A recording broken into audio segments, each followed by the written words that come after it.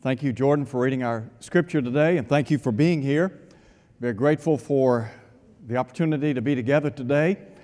We've got a good number here, and we're grateful for that, and we hope and pray that we will continue to have more and more folks come our way from week to week. We appreciate so much the great opportunity that we have to be together, to study, and to worship God together. I do want to express appreciation to Jared for preaching last week. I know Jared always does a great job. I appreciate his lesson last week and very grateful for the opportunity to work with him on a daily basis. I would invite you to think with me today about what I believe to be somewhat of an unusual title for a lesson. And that is the theme of our lesson today: Jesus was a radical. Now, many of us have known people in days gone by that because of what they stood for, things that they have said and done, would have put them in the category of being a radical. When you look at the life of Jesus and you begin to explore His message, His methodology, and His mission, the only thing that you can come away with is that He was a radical. Because when Jesus burst on the scene, He was a threat to the establishment, wasn't He? And there were a lot of folks that didn't like what they heard. They didn't like what they saw. They didn't like the good that He was accomplishing day in and day out. And so they were against Him. They resisted Him. So I want you to think with me for a moment or two about this theme. Jesus was a radical. I want to begin by talking about the fact that Jesus had a radical message. Now you might ask the question, why was it so radical? Well, number one, the message of Jesus was demanding. It was a difficult message, wasn't it, in many respects? I mean, you think about the message that Jesus was sharing with people in His day. It was a powerful message. In Matthew chapter 7, the passage that was read a moment ago, after Jesus concluded teaching and preaching on the mountain, delivering what has been called the Sermon on the Mount, Matthew said the people were astonished at His teaching because He taught them as one having authority and not as one of the scribes. And you remember over and over again it was said by Jesus, "You have heard that it has been said by them of old time, but I say to you," inserting His divine authority. When I look at the life of Jesus and I think about the message that He shared was a different message. It was a demanding message. Do you remember in Matthew chapter 16 when Jesus said, "If any man will come after me, let him take up his cross and follow me," but He prefaced that by saying that we must deny ourselves. So many times in life we are self-centered, self-serving. And yet Jesus said, "If any man will come after me, let him deny himself and then take up his cross and follow me." In Luke 14, verse 26, Jesus would say, "If any man hate not, love less, father, mother, wife or children, brothers and sisters, he cannot be my disciple." The Lord there teaching, we must love Him supremely. No wonder it was said of Jesus, as recorded by John in chapter 7, verse 46, "No man ever spoke like this man."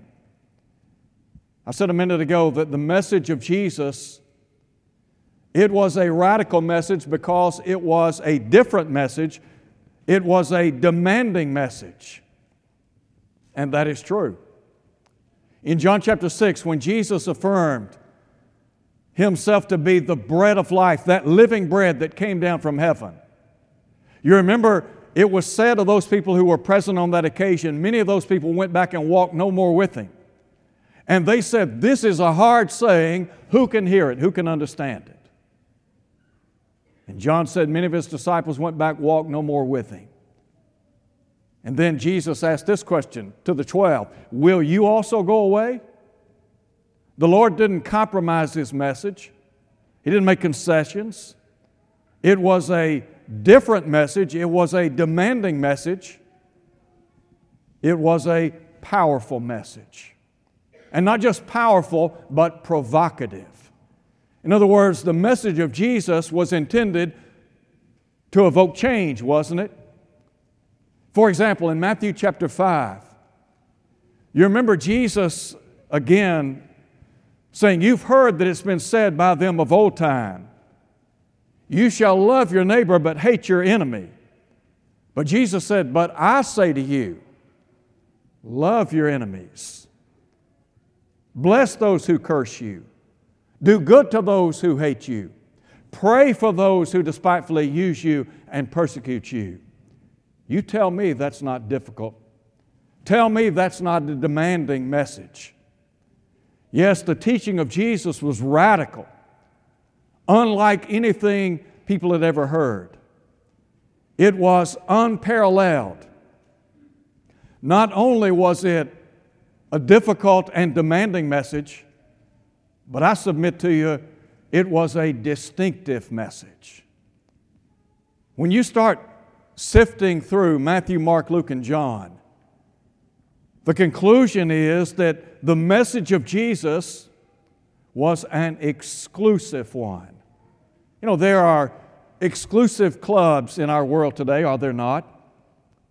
Are there not organizations that not just anyone can say, I want to be a member of, and they're granted membership?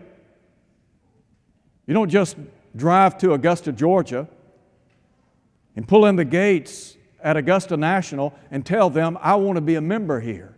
I don't care how much money you have. I don't care how much clout you have. You just don't do that. Some people are privileged to be a member there. It is an exclusive membership. The teaching of Jesus is exclusive in nature. How so?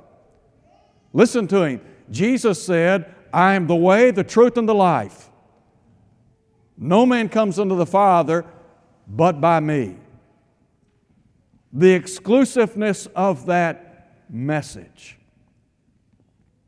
Again, you think about Jesus in John chapter 6. Jesus said, unless you eat my flesh and drink my blood, you have no life in you. John 6, verse 53. It was a distinctive message. John chapter 8, you remember Jesus said, except you believe that I am. Unless you come to conclude that I am the very Son of God, He said, you'll die in your sins. Tell me that's not an exclusive message. We live in a day and time today where pluralism reigns, doesn't it? So you talk about this is a radical message. Luke said, neither is there salvation in any other. There is no other name under heaven given among men whereby we must be saved. That is exclusive. But not only is it exclusive, but it is an inclusive message, isn't it? Didn't Jesus say in Matthew chapter 11, come unto me, all you that labor and are heavy laden? Is it not the case that Jesus has His arms open for everyone to come to Him? The Great Commission, Matthew 28, verse 19, Jesus said, go therefore and make disciples, listen to Him, of all nations, baptizing them in the name of the Father, the Son, and the Holy Spirit. The Lord Jesus is interested in all people. His message is distinctive, yes. Why? Because it is exclusive, but it is inclusive. Paul would write in 1 Timothy chapter 2, verse 4, God would have all men, A-L-L, all men to be saved and come to the knowledge of the truth. Didn't Jesus say, for God so loved the world but He gave His only begotten Son, that whosoever believeth in Him should not perish but have everlasting life. Tell me that's not an inclusive message. The Lord's saying, I'm interested in everyone. And let me tell you what, Jesus is not just interested in us, but He has invested in us, has He not? When He went to the cross, that was an investment on your eternal soul. He said, you are worth the suffering of the cross. So look at the life of Jesus. Examine His teaching and look at Matthew, Mark, Luke, and John. And as you look at those various biographical accounts of the life of Jesus, the conclusion is His message was radical. But then secondly, let's talk about His methodology. Jesus Christ, and we talk about methodology.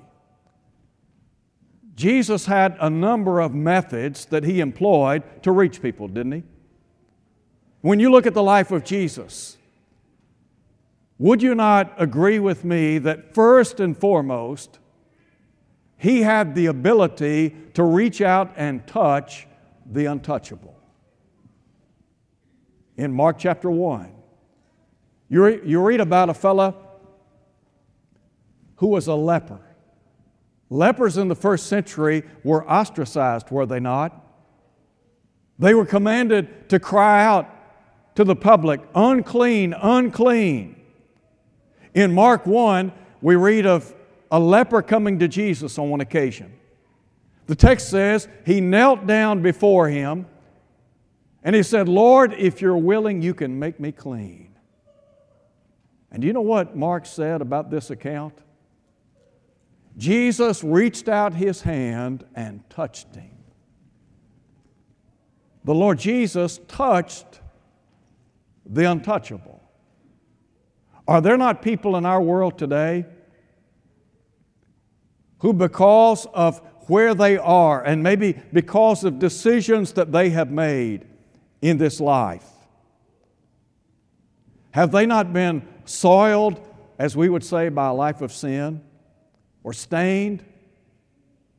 And then you add to that the shame that is associated with some sins in our day and time. I mean, there are people in our world today who are dealing with the stain and shame of sin. And yet Jesus has the ability to reach out and to touch the untouchable. Are there not people in the world today that feel like they are untouchable?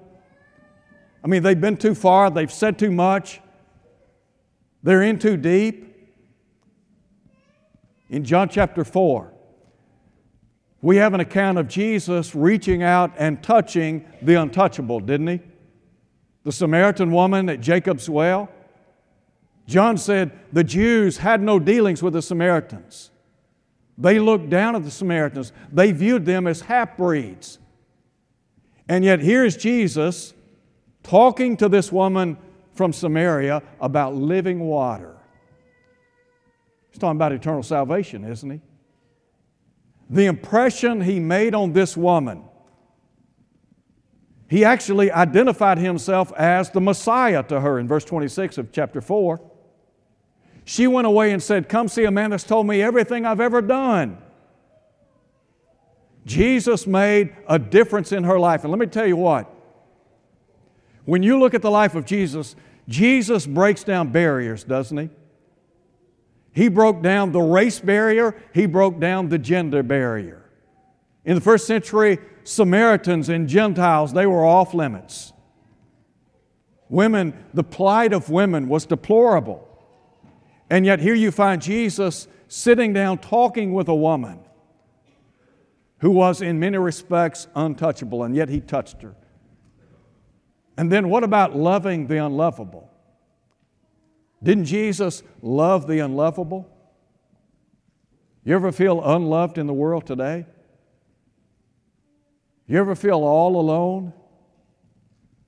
Have you ever thought, because of where you are in life right now, and maybe because of the lifestyle that you have chosen, the Lord wouldn't love you? There are people that believe that. There are folks in our world today, they do not believe that God would ever love them. In their mind, they're just too deep in sin. In Luke chapter 7, there's an interesting account of a Pharisee by the name of Simon. Simon invited Jesus to come and eat with him. And there was a woman who came to Simon's home.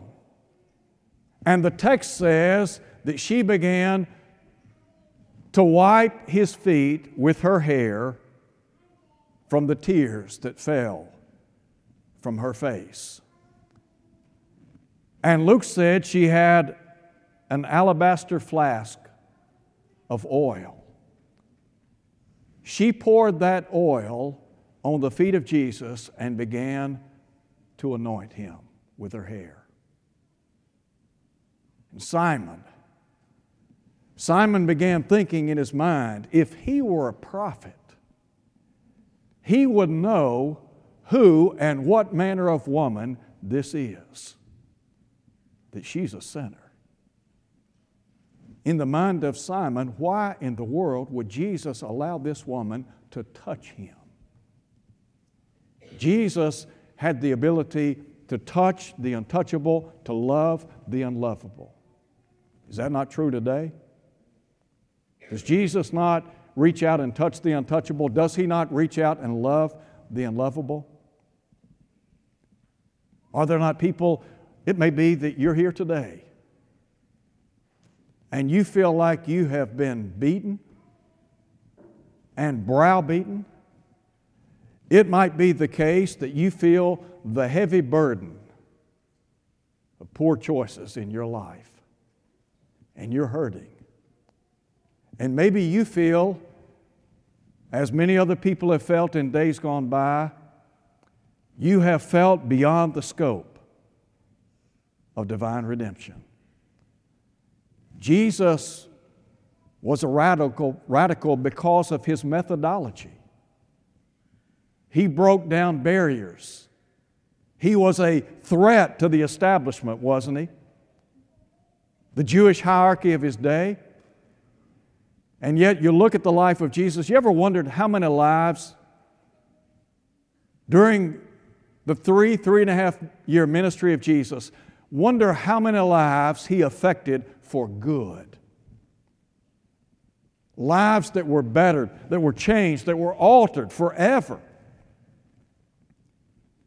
There are so many accounts of Jesus changing lives. And let me tell you, Jesus is still in the business of changing lives today, is He not? He still has the ability to touch the untouchable, to love the unlovable. There's a third thing I would share with you today. Yes, it's true. The message of Jesus was radical. His methodology was radical. But His mission was also radical. Why do you think the mission of Jesus was perceived to be so radical in His day? Let me suggest to you a couple of thoughts here. Number one, He was a threat to the carnally minded. Now you look around at the world and you look around at the world in the first century. And there are a number of things that Jesus identified about the world that lets us know why His mission was perceived to be so radical. Number one, the world has her prince, doesn't she? The world is in conflict with the Lord and His teaching. You remember Jesus said that light has come into the world, but men love darkness rather than light. So you begin to look at the life of Jesus in light of His message, His methodology, and His mission. He was a threat to the carnally minded because the world, as I said, has a prince. In John 12, verse 31, Jesus said, "Now is the ruler or prince of this world cast out."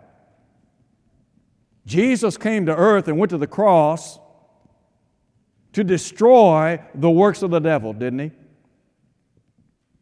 Would you not say that the world is still in conflict with God's ways and God's will and God's Word? The answer is yes. The world has her prince, and listen, the world has her people. In 1 John chapter 3, John tells us that there are only two classes of people in this world. There are the children of God and the children of the devil. You're either in the family of God or you are in the family of the devil. When we talk about the world has her people, in John chapter 7, verse 7, Jesus said to the disciples in the first century, "The world cannot hate you, but it hates me." And why? Because I testify of it, that its works are evil.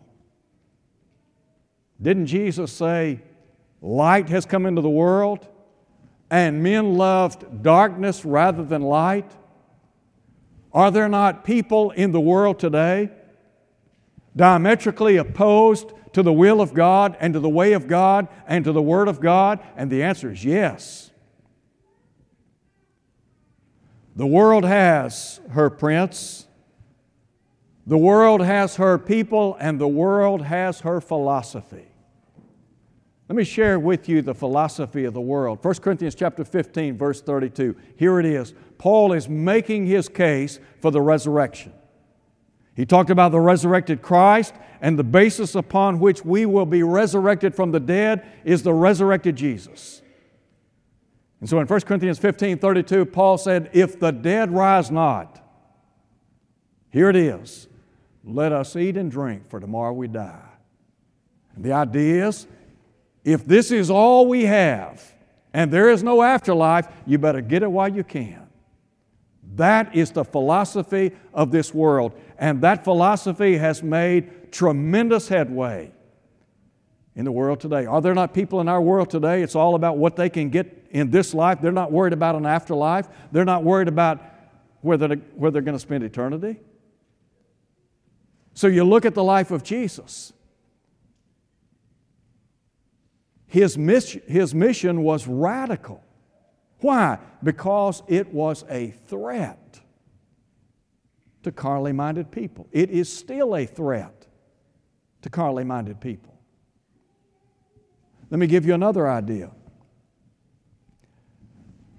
It was a threat to the politically minded. I said a minute ago that Jesus was perceived as a threat to the Jewish hierarchy. Do you remember, for example, during the ministry of Christ? During His ministry, He identified Himself as a king with a kingdom, didn't He? Didn't Jesus say before Pontius Pilate, "My kingdom is not of this world"? The Lord Jesus came to be a king, to establish a kingdom. And so in John chapter 18, the Jews who wanted Jesus put to death said to Pontius Pilate, and Pilate, by the way, said at least 3 times, "I find no fault in this man." And yet they said, "If you let this man go, you are not a friend to Caesar." You think the Jews really cared for the Roman Caesars? Do you think that they respect? Look, they used the Roman system to have Jesus put to death. And so Jesus was a threat to the politically minded of His day. In John 11, after Jesus raised Lazarus from the dead, the religious leaders, they concluded, this man does many signs. And they said, if we let him alone, what will happen? The Romans will come away and take away our place and our nation. What were they concerned about? They were concerned about their system, weren't they?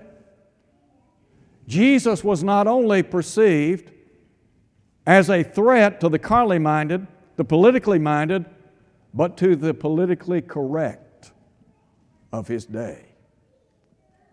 Again, you look at Look at the people of Jesus' day. And he is identifying himself as the very Son of God. His message was exclusive in nature, as I said a minute ago. And so you're looking at the life of Jesus and you think about his teaching, his preaching. And there were politically correct people in that day. John chapter 9, you remember Jesus gave sight to a man that was born blind. And so the Jewish leaders, they wanted to interrogate this man and his parents.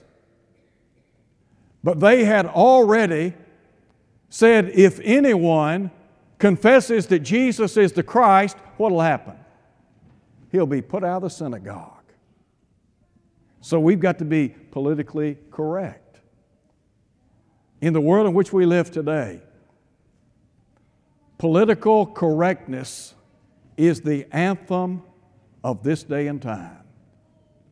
It's all about saying what is politically correct.